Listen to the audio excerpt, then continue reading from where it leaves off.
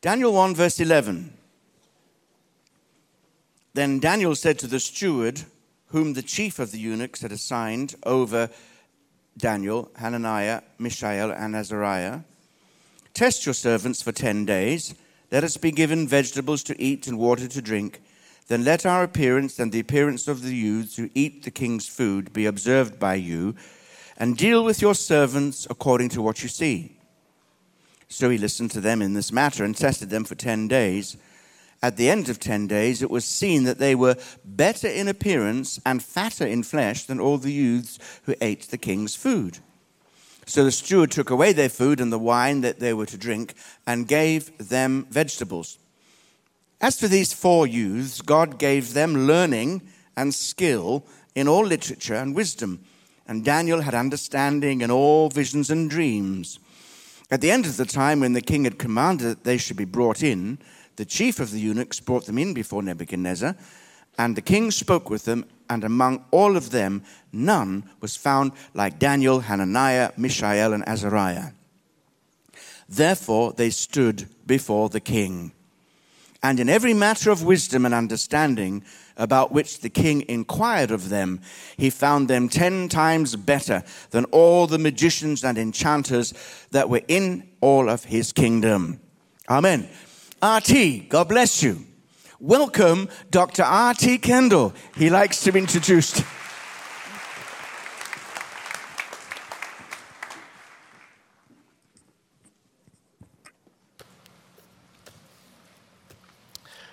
Brief word of prayer.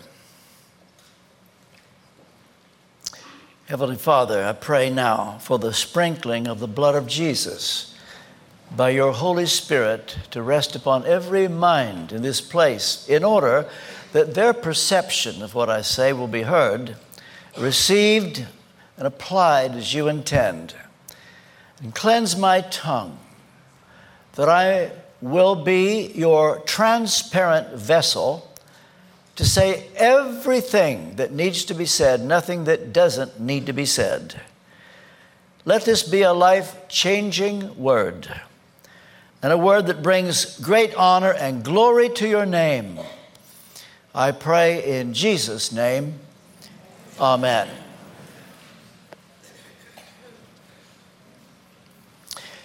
How many people in this world get to live where they would not have chosen, but they are happy? How many of you get to work and do things that you would have not chosen to do, but you're happy? How many of you get to be with people you would not have chosen to be with, but you're happy? Does this describe you? Well, then be very thankful. Be very grateful that that is your case. And to be honest with you, that's me. That's Louise and me. We're so blessed. We never dreamed we would come to England. We didn't choose to live here. Came to get more education and then stayed. And then in the last few years, Colin Dyes very kindly invited us back year after year. And we just have to pinch ourselves all the time. We're blessed. And this very week, I can tell you, arguably, I've been given the greatest offer ever in my life. TBN, Trinical. First mistake I've ever made. Trinity Broadcasting Network, UK, have invited me to come there and preach all I want, and they'll send it all over the world. I've never had an offer like that. And so when I consider these are things we didn't choose, we didn't hint for, work up, never enter our minds, and God has just done it, and we're so grateful. If you're like that, think about those who are not like you, because I now want to ask how many of you are living where you would not have chosen to live, and you're very unhappy. Are there those here today having to work where you would not have chosen, and you hate it? How many here are having to study things or be with people you would not have chosen to spend time with? You don't like anything about it. You hate going to work. You hate going home.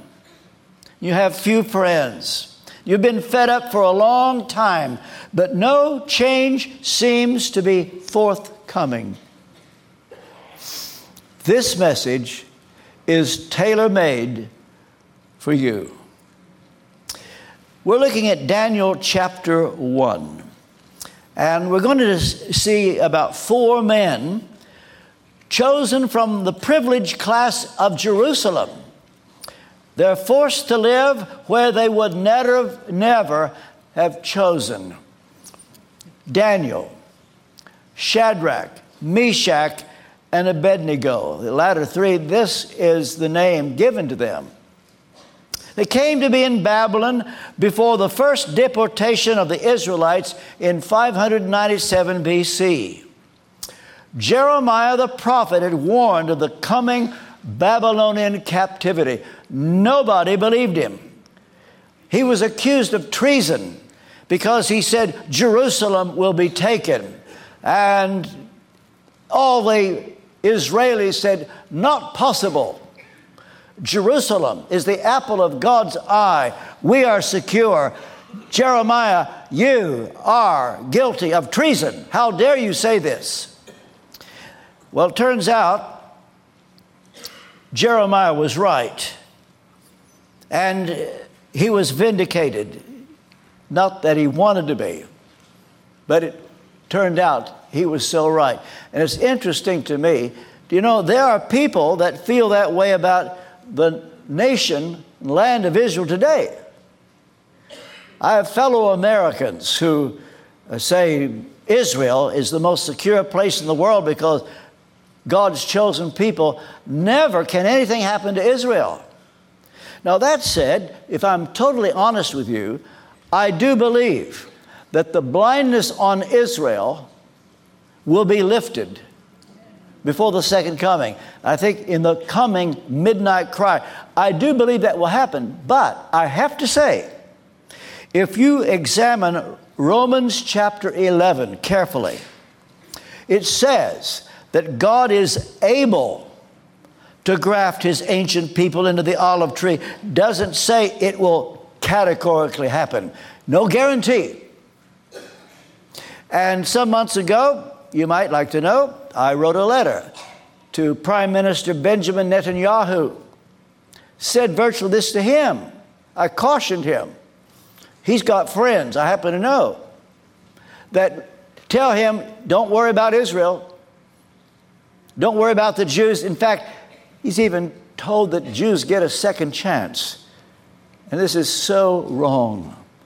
And I said to the Prime Minister, God will not start defending you and fighting your battles like he did in ancient times until Israel recognizes Jesus Christ as their Messiah.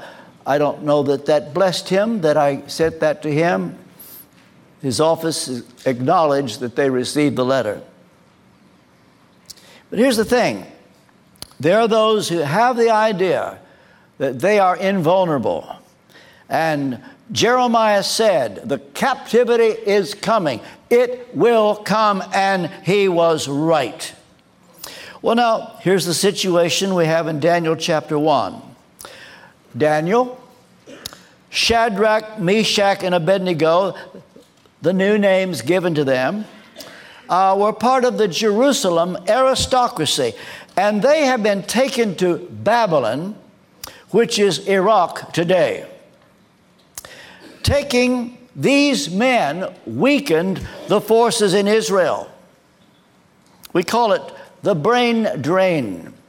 When the best of the scientists, engineers, doctors leave their country for a better place. But this was different. These 4 men were not leaving for a better place. They were forced to go to a worse place. They're having to be useful in Babylon. They were brought to the royal court in Babylon, living where they would not have chosen to live, having to learn things they did not want to learn. They had to be with people they had nothing in common with, do things they never wanted to do.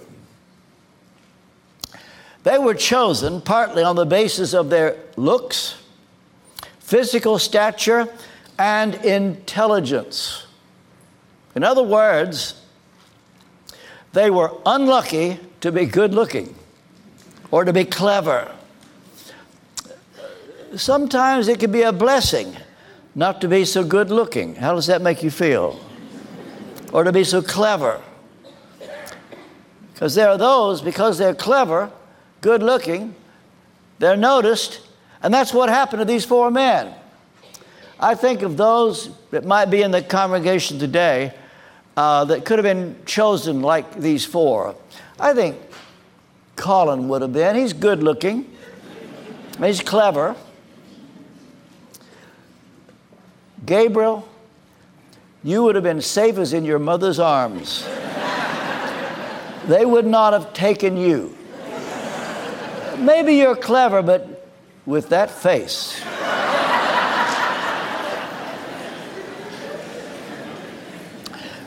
These four men, Daniel, Shadrach, Meshach, and Abednego, were passive victims of a former generation's disobedience.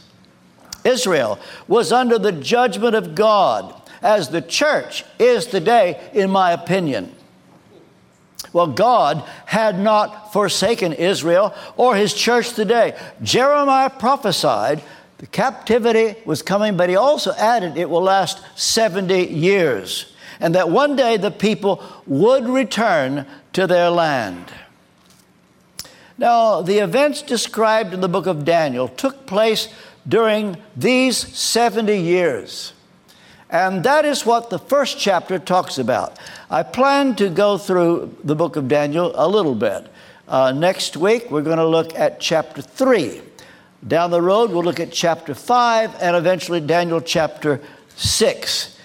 And so today we look at Daniel chapter 1, and we see the arrival of these four men, Daniel, Shadrach, Meshach, and Abednego. They were forced to live in a country, climate, culture, not their own. And what you have there throughout this book, and it's thrilling, a demonstration how God protects his own and vindicates them. And the theme of today, and over these times that I'm back with you to deal with the book of Daniel, will be the subject of vindication. I wonder if there's somebody here, you're longing for vindication. You want your name cleared. You've been falsely accused. People believe the false accusation, and it hurts. And you're craving, dying inside, to be vindicated.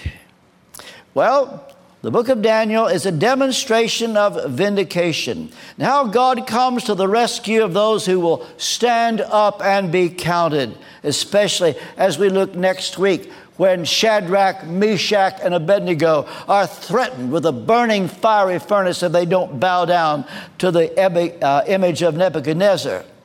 In any case, these men would in the end be vindicated and exalted. It has to be said that these four men were caught in between the imperialism of Babylon and the claims of their God, the God of Israel. It shows also how God can place his people in strategic places of influence and power, and what their responsibility is when that takes place. Therefore, it shows how the church can be under judgment, and yet God will select certain individuals who may see God work powerfully indeed as we wait for the next move of God on the earth. Well, now, I want us to look at these four men. What do we know about them? The first thing is they were valuable men. They were of the Judean aristocracy, had the best backgrounds, opportunities, best education. How do you explain their gifts? Well, the answer is they were the object of what we call common grace. Now, that was the theme partly last Friday night in our School of Theology. Common grace. It's a subject that some know almost nothing about. It explains God's goodness to the whole of creation. Every person that ever lives has been touched by a certain grace, has nothing to do with salvation. But all humankind have been blessed in measure with what is called common grace, not because it's ordinary, but because it's given commonly to everybody. There's no one without it. All of you have been blessed with a certain measure of common grace. It has to do not at all with being saved, but your natural gifts, your IQ, your talents, even your appearance, all this. God gave this to you. Your becoming a Christian doesn't improve your looks. Your becoming a Christian doesn't really improve your talent. You may say, well, it's been that way with me. I'm smarter than I used to be, or I can play an instrument better than ever. I understand that. But the truth is, even if you weren't a Christian, you would have that gift. And that said, but I think yours would be comparatively useless in the church unless God has control of your life. All right. That's the first thing. They were valuable men. And be aware of the fact that God gives this grace to everybody. But it also needs to be said that it's ordinary people that are converted. It's a mystery.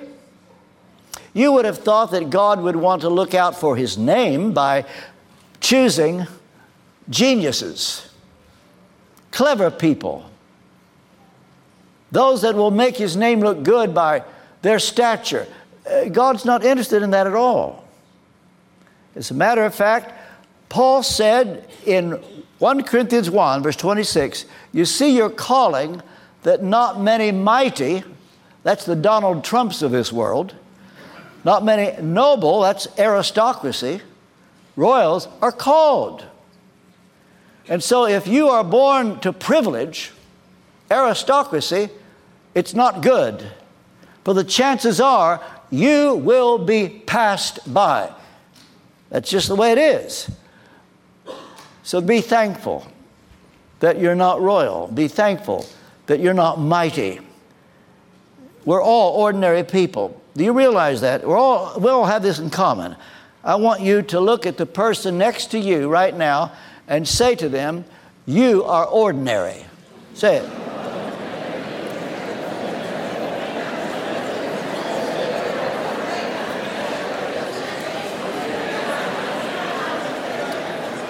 See, we've all got that in common. Now, do you feel insulted that I said that you're ordinary? Now, once in a while, you could say once in a blue moon, God will choose to save a St. Augustine, a Saul of Tarsus, a Thomas Aquinas, a Martin Luther, a John Calvin, a Jonathan Edwards. Once in a while, God will give a genius to the church, and we're blessed by this. And we thank God for them. The high watermarks in church history. But by and large, His elect are made up of people like you and me. All right, but valuable men we are. That said, these four men, Daniel, Shadrach, Meshach, and Abednego, were victimized men. They were victims. They did not ask to be there. Do we have anybody like that here? Are you a person who has been victimized? Do you feel rejected? Have you grown up with a sense of rejection because of something in your childhood or something your parents said to you? Do you know what it is to be lied about? And everybody believes the lie. You're a victim. It's not fair. Have you been robbed? Have you been abused? Perhaps abused as a child. Have you been raped? You're a victim. Well, these 4 men were victimized men. They had to learn what they never wanted to learn. So what we learn is this, that some of the Israelites from the royal family and nobility, verse 4, young men without any physical defect, handsome, showing aptitude for every kind of learning, well-informed, quick to understand, qualified to serve in the king's palace. And so, they had to learn what they never wanted to learn. They were not the slightest bit interested in learning the culture of Babylon, the literature of Babylon. Much less did they want to learn the language, a new language. But they're forced to. Some of you have been forced to learn English. Joseph, carried to Egypt, had to learn Egyptian. Moses, however, brought up in Egypt, was learned and wise in all the wisdom of the Egyptians. But you see, having to learn a new culture, a new language, and they're given new names. How would you like it if they change your name? And they say, from now on, you will be known, not in the name that you've been used to. Hananiah, your name is Shadrach. What a name. Would you like that? I've just got a new name, Shadrach. Yours will be Meshach. Thanks a lot. And you, my friend, Abednego. We all like our names. We like what we're used to being called.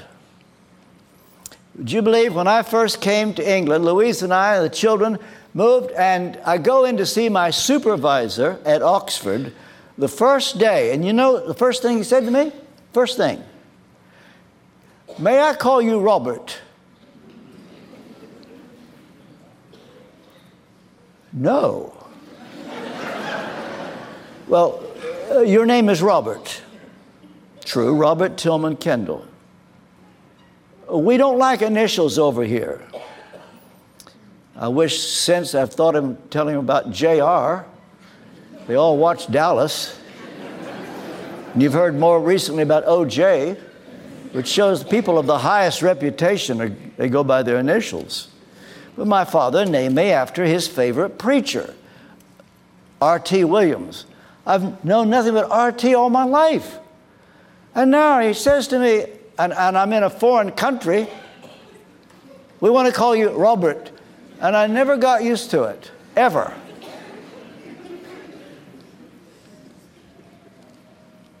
Don't call me Robert, Bruce.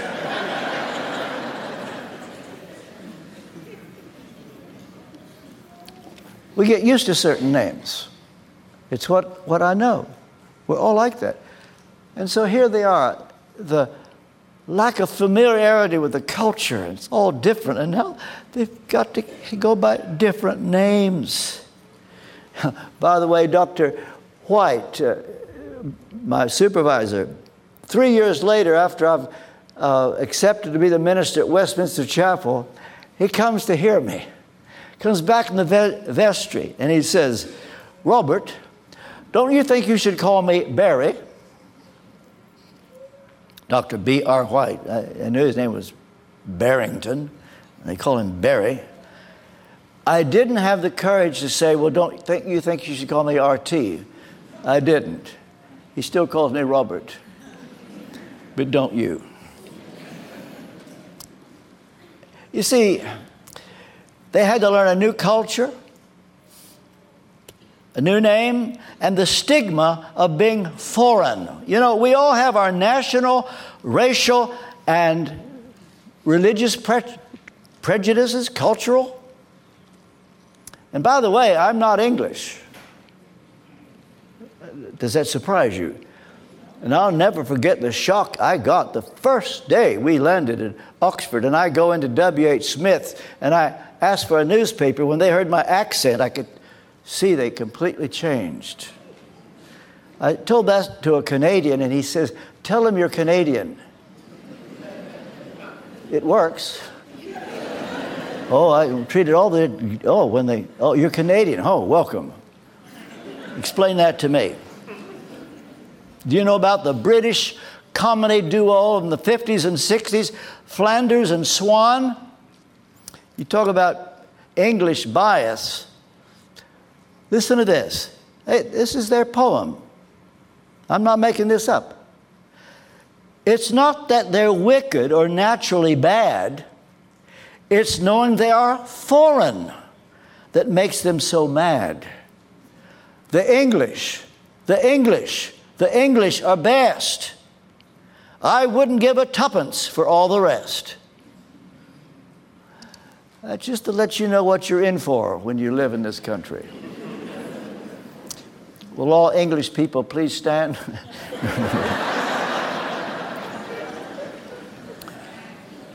They were valuable men. They were victimized men. Third, they were virtuous men.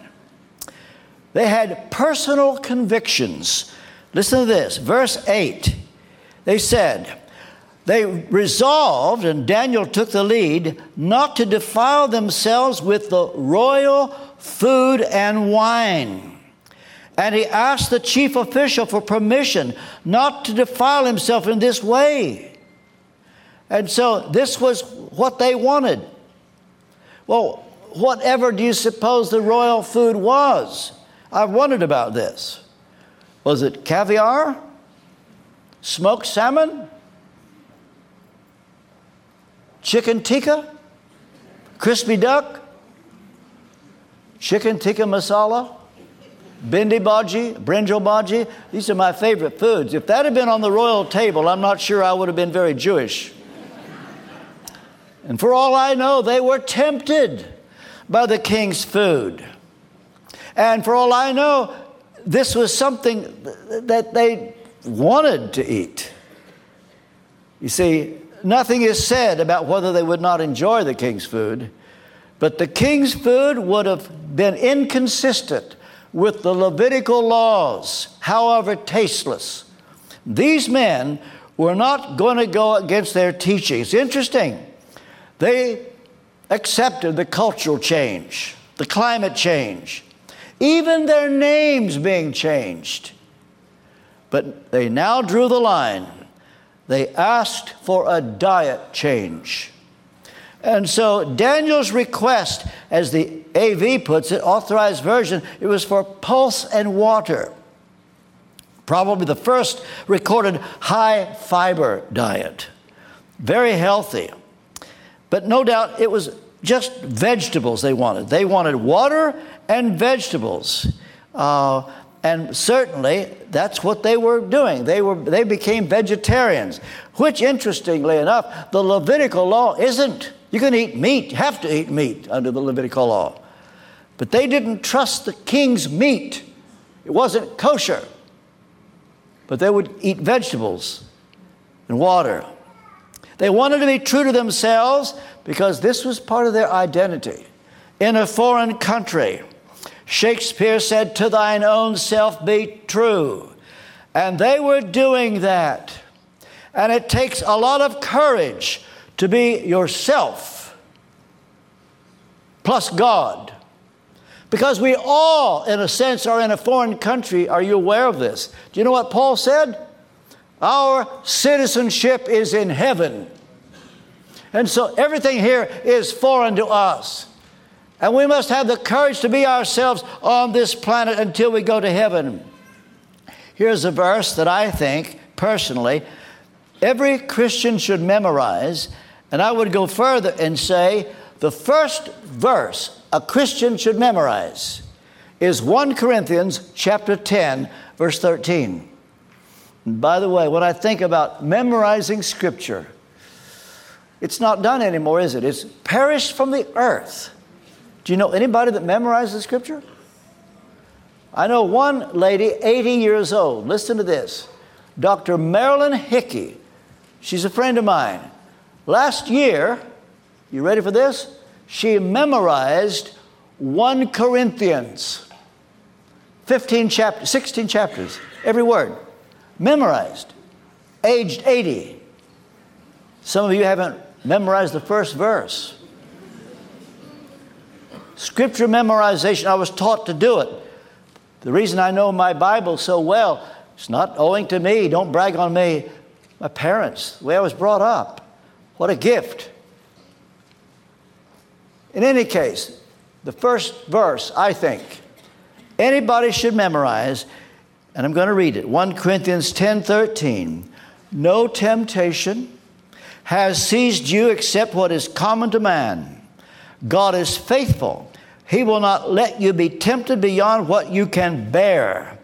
But when you are tempted, and the same Greek word means tried or tested, He will also provide a way out so that you can stand up under it. So, these men in a strange country are going to live by their convictions, and they would not have a thing to do with the royal table. You know, I ask, what is the equivalent to the king's table today? What would be the equivalent of that for some of you? Could it be a job that is inconsistent with Christian principles? Would it be getting that prestigious job or invitation because you want it more than anything in the world? Caution. Be careful not to try to get something that you're not really qualified for. Remember, God never promotes us to the level of our incompetence. If you are in a job where you're unable to do it, chances are God didn't do that. Something else happened. Maybe it was your ambition. You're determined to have a job. It gives you more prestige. And according to the Peter principle, every person is promoted to the level of their incompetence. And so the people today generally have jobs they shouldn't have because a promotion took place and somebody had to fill it. It happens in the church, by the way. There are pastors who are so ambitious that they want that bigger church, the more prestigious church. God may not put them there, but they somehow pull strings and they make it happen. And I would say to anybody, whether you're a minister, whether you're a layman, God will not promote you to the level of your incompetence. And if you're a little bit frustrated that there are better jobs out there, they would pay you more money and give you more prestige, God has done you a favor not to let you have it. It can be very, very humbling. But if you're not ready for it, is it worth it? And then fail or have a nervous breakdown? That's what often happens. Well, learn to know what is the king's table in your life. Getting the prestigious job or keeping that chip on your shoulder.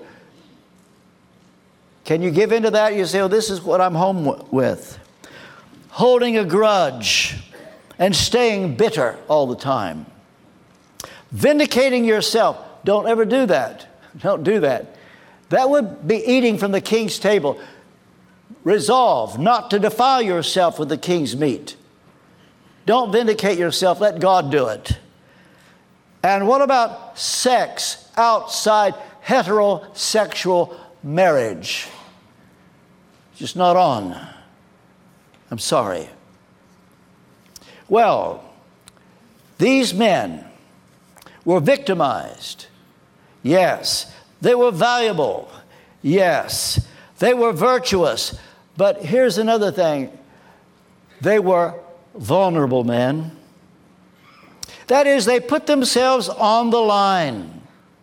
And they were liable to be exposed, hurt, and embarrassed Because here's what they did. When they were told, sorry, we cannot let you eat what you want. You're going to have to eat from the king's table. They resolved not to defile themselves with the royal food.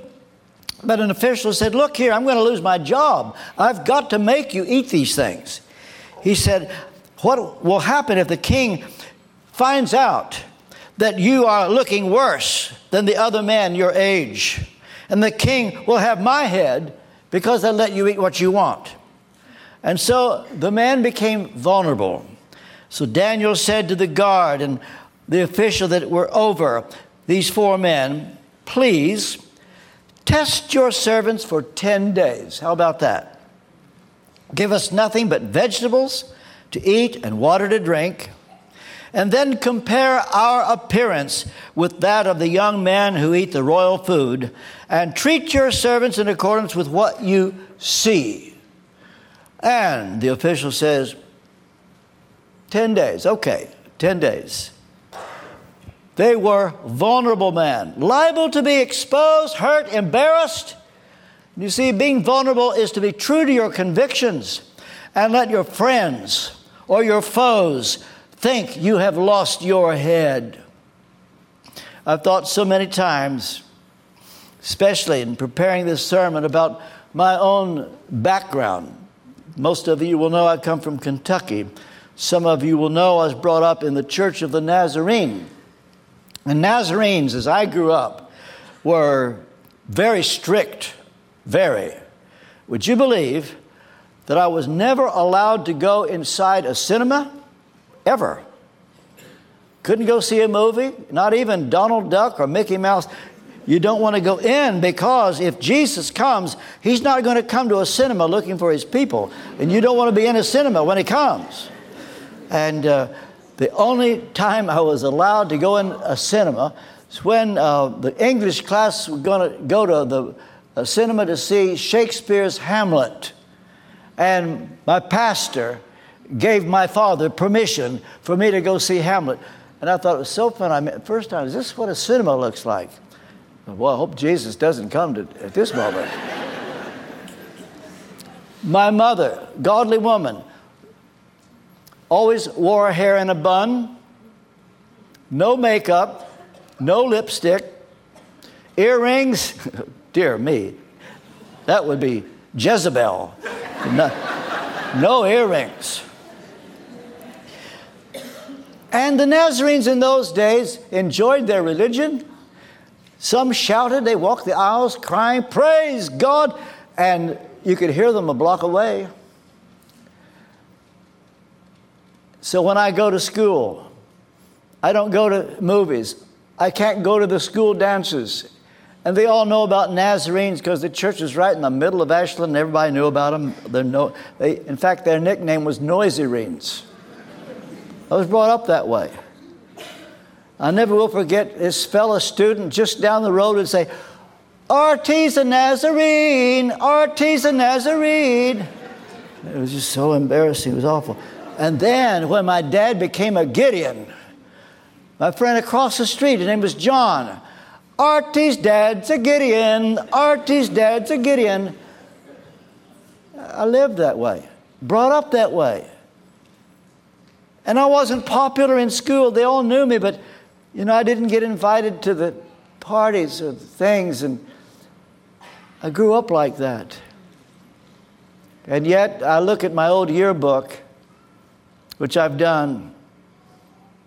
You can't find my picture in it at all except one page in a big group. 3rd row, 10th from the end, there I am. But there were the other students. They got a full page. There was one called The Man Most Likely to Succeed. And that was my friend across the street. R.T.'s dad's a Gideon. He died in his 30s of alcoholism after 2 divorces. And I could go down the line, all those that were so popular. Be willing to be yourself. Our citizenship is in heaven. And so when you're true to yourself, they may make yourself look stupid. You're vulnerable to misunderstanding, to ridicule, people laughing at you, peer pressure. It can be horrible. And I feel this for students going to where they are in school or in today's society. But this is a word for anybody. Have the courage to be what you are. You are in Christ. And so the princes in Babylon simply could not understand the request of these 4 men. It made no sense to them. And they just said, give us a chance. You know, it's much the same way. The gospel makes no sense to the world. The gospel we uphold. Expect the world to believe this gospel. And I think of Paul's words, Romans 1:16. You know what he said? I am not ashamed of the gospel. That's it. I think there are those in the church today that are just a little bit ashamed of the gospel. And so some want to add, listen to this, I am not ashamed of the gospel of the kingdom. Well, Paul would agree with that, but that's not what he said. He said, I'm not ashamed of the gospel. But you see, when you bring in gospel of the kingdom, that kind of destigmatizes the gospel, because that includes signs and wonders and miracles and healing. And so it kind of makes it easier. But that's not what Paul said. He said, I'm not ashamed of the gospel, and added, it is the power of God for salvation. He might have added, it's the power of God for healing, because Paul believed in healing. He could have added, it's the power of God for signs and wonders. Paul believed in signs and wonders. But when he writes this big book of Romans, largest book in the largest of Paul's epistles, he just wants them to know, I'm not ashamed of the gospel. The gospel. And he made an interesting statement when he wrote his letter to the Corinthians. He said, I determined something before I came.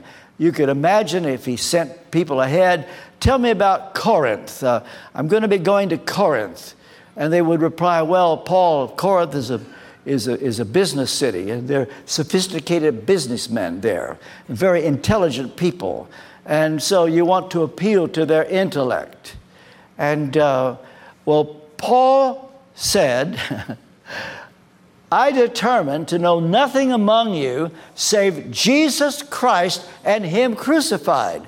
If Paul had asked for advice on that, they'd say, stop, don't mention crucifixion in Corinth. It's a Greek city, and everybody in those days knew about a crucifixion. It was the Roman way of punishment, capital punishment. Only the scum of the earth got crucified. So Paul, stay away from that word. And Paul says, really? Well, he said, I determined to know nothing among you save Jesus Christ and Him crucified. Why? Why be so stupid, Paul? Well, I wonder if you would know the answer. He's not simply digging his heels in or being stubborn. Do you know why Paul said that? I'll tell you. He knows that nobody can get saved unless they hear about the cross. He knows that. And in order for them to be saved, the Holy Spirit's going to have to work. And he thought, what can I preach that will cause the Holy Spirit to work? Jesus said, no one can come to me except the Father which sent me draw him. So he says, what can I preach that will cause the Holy Spirit to kick in? I know, Jesus Christ and Him crucified. And he risked everything with a message that people would have said, don't preach that here. He says, I will. And God gave him a people, the 2 largest corpus of letters in the New Testament, 1 Corinthians, 2 Corinthians. Don't compromise. Stand for what you believe, the courage to know what is right. And so, this gospel we uphold. And I guess I ask this question every time I come here. And there may be one person here, you've not heard me say this. So this is for you. Anybody here never heard me preach before? I won't ask for a show of hands because I'm not here to embarrass you. But I just want to say to you, if you've never heard me before, question. Do you know for sure that if you were to die today, would you go to heaven? Do you know that? And if you were to stand before God, and you will, and He were to ask you, He might, why should I let you into my heaven? Whatever would you say? So you're standing before God. It's the real thing. And you don't have somebody on the sidelines to coach you.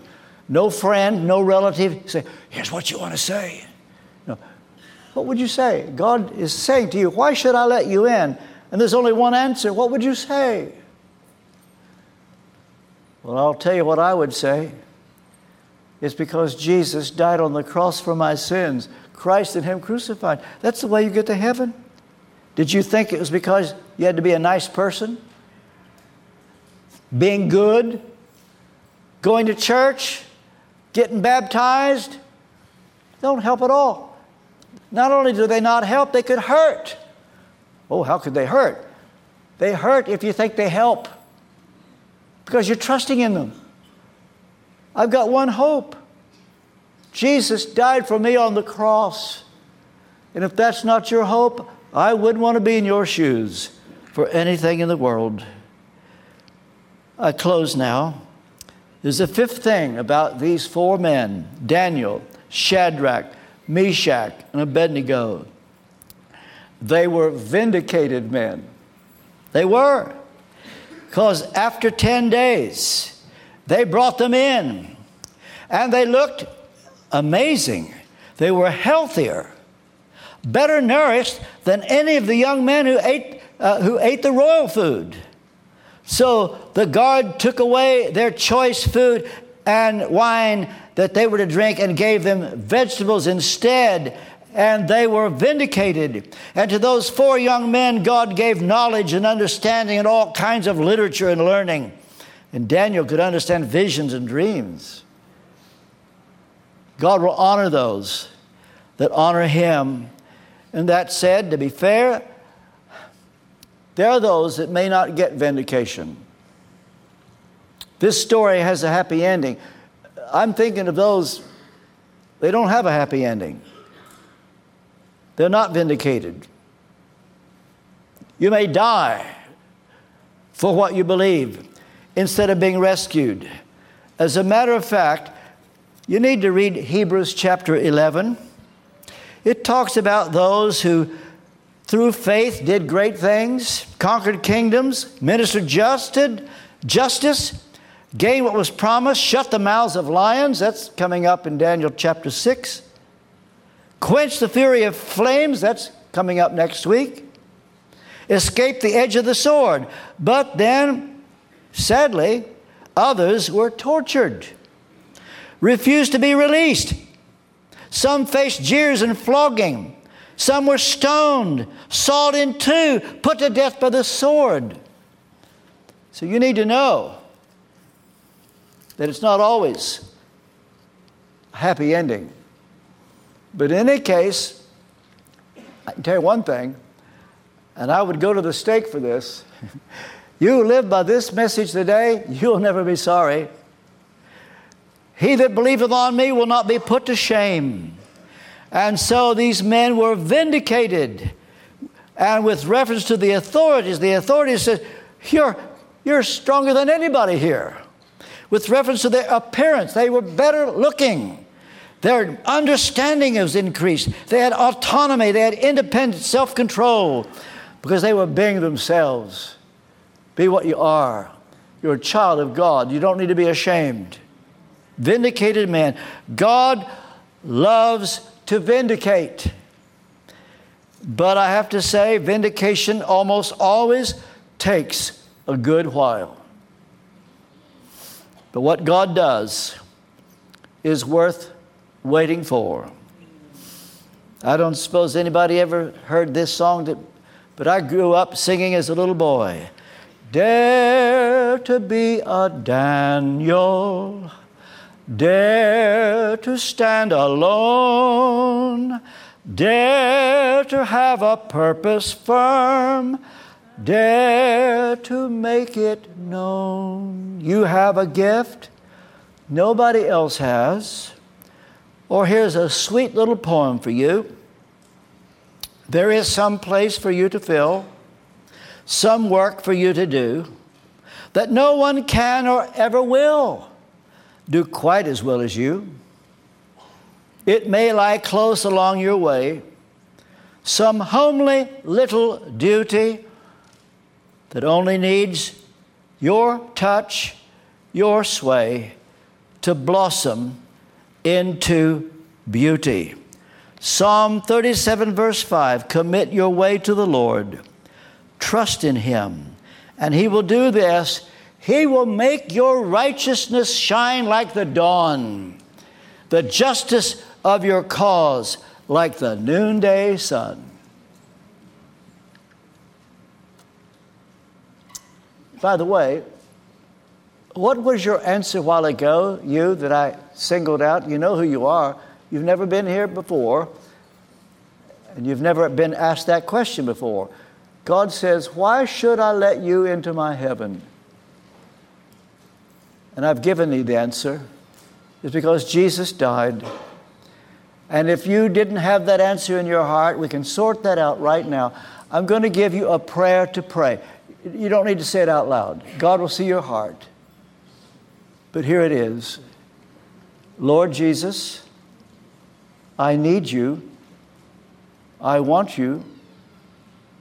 I'm sorry for my sins. Wash my sins away by your blood. I welcome your Holy Spirit into my heart. As best as I know how, I give you my life. That's the prayer.